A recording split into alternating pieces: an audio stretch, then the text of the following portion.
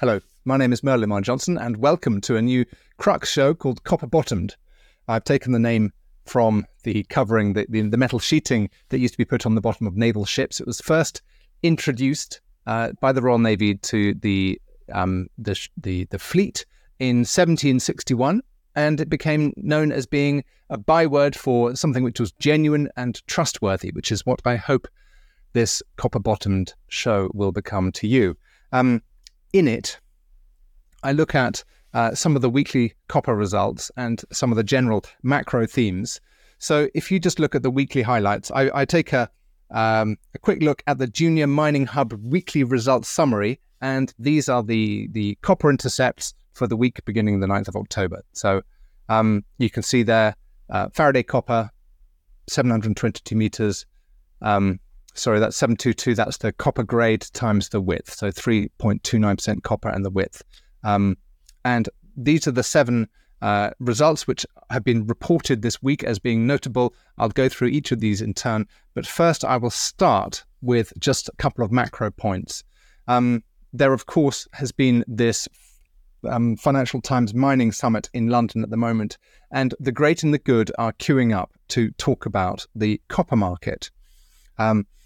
In the FT today or yesterday, there was this graph showing the shortfall in copper supply opening up from 2027. So a balanced market for the next couple of years, and then really going into this sustained period of long-term structural deficits in the copper market. So this can only really mean a long period of high prices to stimulate new resources.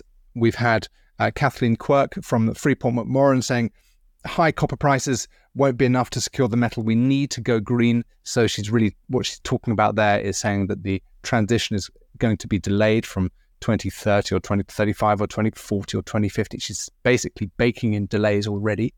Robert Friedland from Ivanhoe Mines, he goes on to say that the current bout of softer prices will stoke shortages later on. So the lack of investment due to relatively soft prices now will create the problems further down the line. Just that's the lag of investment to output. And then Duncan Wanblad, the CEO of Anglo American, he's absolutely right. Something has to give somewhere along the line.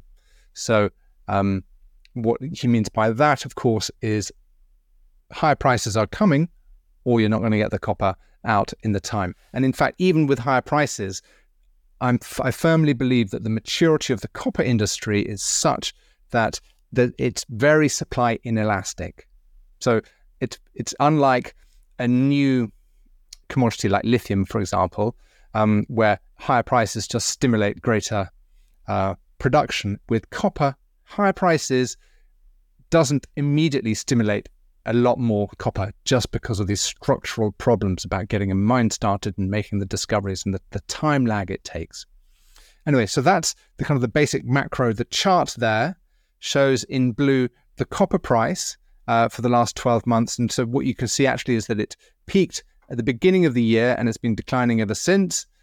The green line is an ETF of juniors. It's a Sprott Juniors ETF, and that only started pretty much in February. So that's tracked in line with the metal price. And the red line is, the pinkish red line is the Sprott.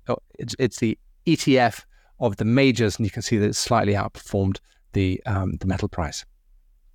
Right, let's get straight into the companies. There were these headlines that were published, and I'll just go through them one by one, looking at some of the key things that I look at and that perhaps you might want to take away as well. So the first headline was Faraday Copper Corp, and it said that it had 219 meters at 3.29% copper and 0.31 grams gold. Fine. So 219 meters at over 3% copper. This all looks great. And I go to the share price chart, and you can see that actually this is a 5-year chart. You can see that the share price has improved quite a lot over the last 2-3 years. It's really doing quite well. But when you dig into the news release, a couple of things jump out. First of all, it says the intercepts of new gold assays and re-assayed copper. So actually, this isn't a new hole. These are They've just gone and they've reassayed for gold, and they're reassaying old data for copper. So for it to be kind of a news release is a slightly disingenuous. And interestingly, the gold that they're looking at is a deposit called Childs Aldwinkle, which actually is just a small bit of this kind of the Mammoth Pit. It's this little bit up here you can see on the slide. It's just in here that there's a breccia which has got a gold content, and it says gold and copper are well correlated on an intercept basis with an overall ratio of about 1:10 gold to copper at Childs Aldwinkle. So if you've got 1% copper, you're likely to get 0.1 gram gold, and so on. Here we go. 0.15% copper, 0.16 gram per ton gold. But that's only for a tiny portion of the resource. So it's news, but actually doesn't really change the overall picture. So this is a kind of a filler news release. What do I take away from it? I just look at the share price. Faraday Copper's obviously on a good trend. This doesn't really change much. What you need to do is wait for some real news, because this isn't real news. Right, next, Aldebaran Resources, $118 million company. Also on a good trend on that 3-year view, from 2020 up to where it is now. They are exploring the Altar project in Argentina. The news release was 649 meters at 0.54% copper, including 354 meters at 0.72% copper equivalent. Sorry, these are copper equivalent numbers. What do I take away from the news release? It's interesting that all holes hit mineralization and expand the mineralized footprint, and they've got 4 drills running. So this is a well-backed. This is John Black and Kevin Heather. They've got good backers. But look at this. These are deep holes. So these are obviously they're drilling for the depth extensions below the old open pit, as you can see, or the planned open pit on the cross section here. I've just taken 1 of 3 or 4 cross sections. They are good, of course, as you'd expect at producing these figures. I'd expect nothing less from John Black and Kevin Heather. But these are deep intersections, and they were testing deep stuff. So from 760 meters, from 767 meters, from 650 meters. And in the highlights, they just put the copper equivalent. I always like to see the copper grade as well. So I've just included those on the side. So 0.48% copper, 0.58, 0.4. These are okay copper grades for a modern porphyry discovery. This is absolutely standard. Remember that this is in the middle of Argentina, long way from the Atlantic coast, water to be sorted out, many logistical issues. So I don't think that this really changes the overall picture. It's a big deposit. It's well backed. The market capitalization shows, and the share price thing shows that this is making steady progress. Good if you are a shareholder. If you're not a shareholder, you might want to look around and see if there are other ways of playing the copper market, because it's fine, but does it light everybody's fire? Probably not. Okay, on to Xanadu Mines. This was another interesting one. They talk about a high-grade core shaping up at White Hill. Now, Xanadu Mines, market capitalization of 98 million. The first thing I do is look at the share price, and you can see that it's just gone sideways really for a number of years, 4 or 5 years. It hasn't really moved. And I just take away a few things from the news release. First of all, they call this high grade. Infill drilling continues to expand upon the new zone core of high grade copper and gold.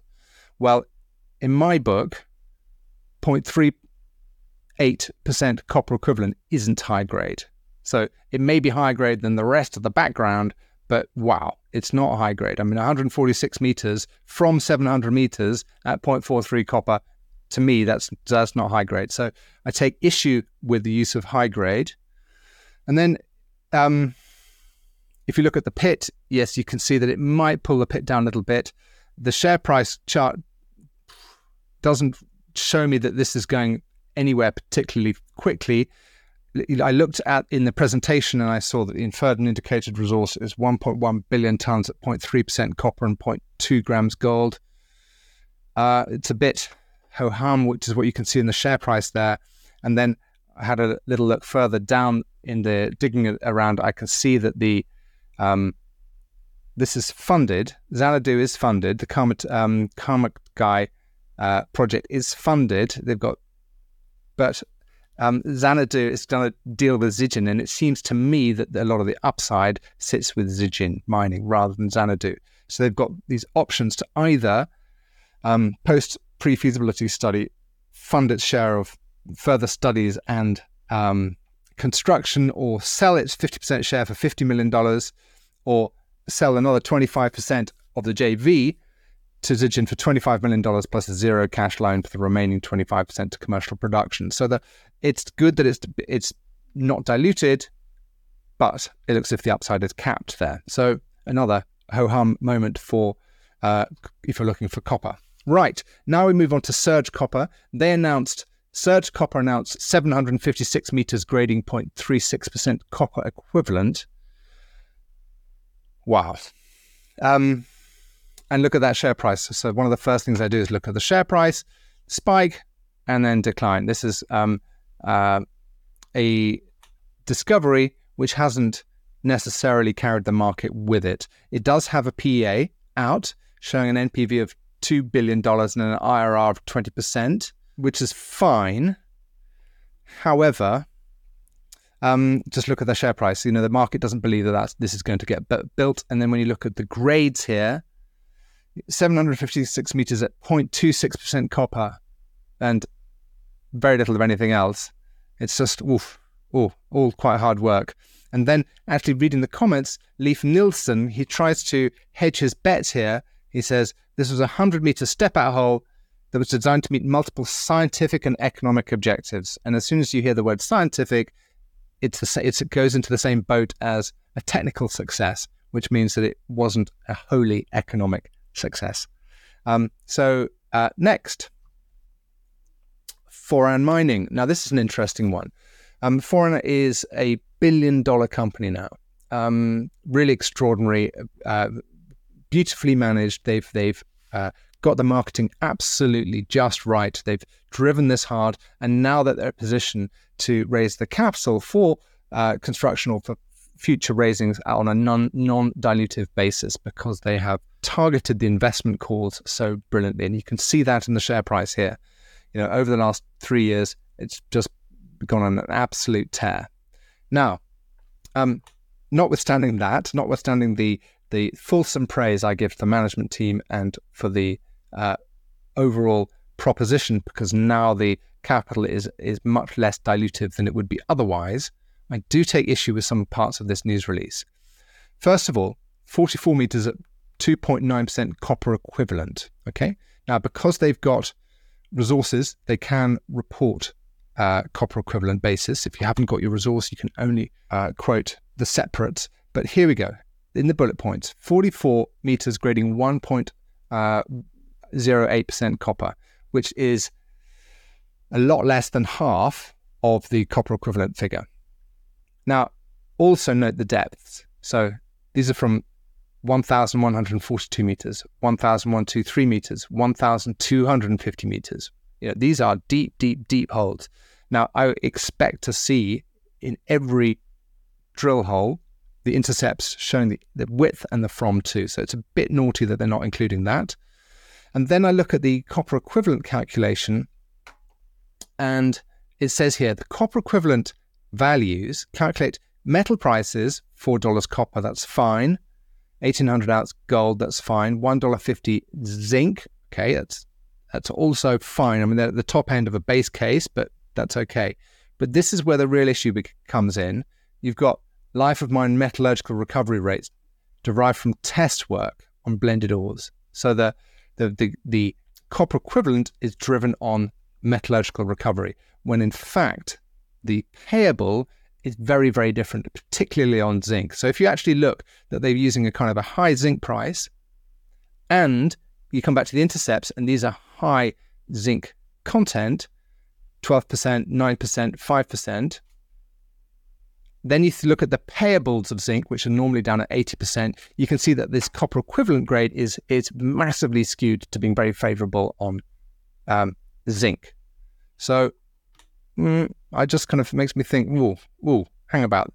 But when you go to I went to the technical report, the feasibility study from 2022, and in the resources, they do talk about the estimates being based on payable copper after the net smelter returns. But this is something very different, which is they're reporting on metallurgical recovery. So I am cautious about this. This was like a kind of, this is a bit dodgy. Not dodgy, but just kind of, it didn't quite add up.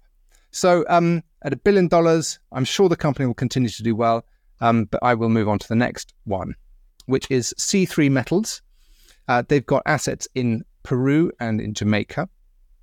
Market capitalization of $52 million. So it's kind of showing that the market is discounting one or other of the assets. There are measured and indicated resources in Peru. I've stuck them down here. Decent copper grade, decent gold grade. Actually, if you'd root around in the back of their presentation, there's plenty of geological upside in Peru. It seems a bit stuck permit-wise at the moment. And of course, it takes a couple of years to get a drill permit to do any exploration work in Peru. So the main activities definitely in Jamaica. And the headline that made news last week was 208 meters at 0.43% copper and 0.2 grams gold. And I like the fact that they report it separately. Actually, those are TSX guidelines, because you can only report copper equivalent when you've got resources. So the drill hole talks about expanding the 4-kilometer porphyry footprint, extending from Camel Hill to Provost. Now, when I looked at the cross sections and the plans, I get that. I get the 4-kilometer footprint. But actually, if you look at this cross section here, I've put these black dotted lines in, and you can actually see that if you're being conservative, you could say this is the kind of the bottom of mineralization here, which is about 100 meters below the surface here, or maybe 150 here. And this, if you're being more generous, is the bottom of the kind of the decent grade mineralization, which makes me think that perhaps this is a weathering feature, that they're getting the better grades in the top 150, 200 meters. I would say that is something to look out for in the future. I may be wrong, and this geology makes me think that actually this could be something quite subvertical and perhaps only economic down to the bottom of that weathering profile or some kind of enrichment process. So I would like to see more on this. It's an unchallenging valuation. I think they're doing the right things. I think they're working in the right way. Quite interesting. Good. Right. Final company for the week, Lara Exploration. It's a prospect generator, $27 million market capitalization. The share price is right back to where it was 5 years ago. And the whole was picked up by the Junior Mining Hub weekly algorithm showing a width of 386 meters at 0.27% copper.